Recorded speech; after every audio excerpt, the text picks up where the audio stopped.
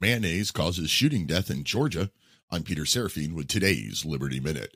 A man shot two employees at a Subway after complaining that there was too much mayonnaise on his sandwich. One of the employees is dead and the other is in critical condition. A 36-year-old man has been arrested. I hate mayonnaise, but a sandwich should never incite violence. What we have in this country is not a gun problem. It is clearly a mental health problem. Senseless violence with and without firearms is becoming commonplace.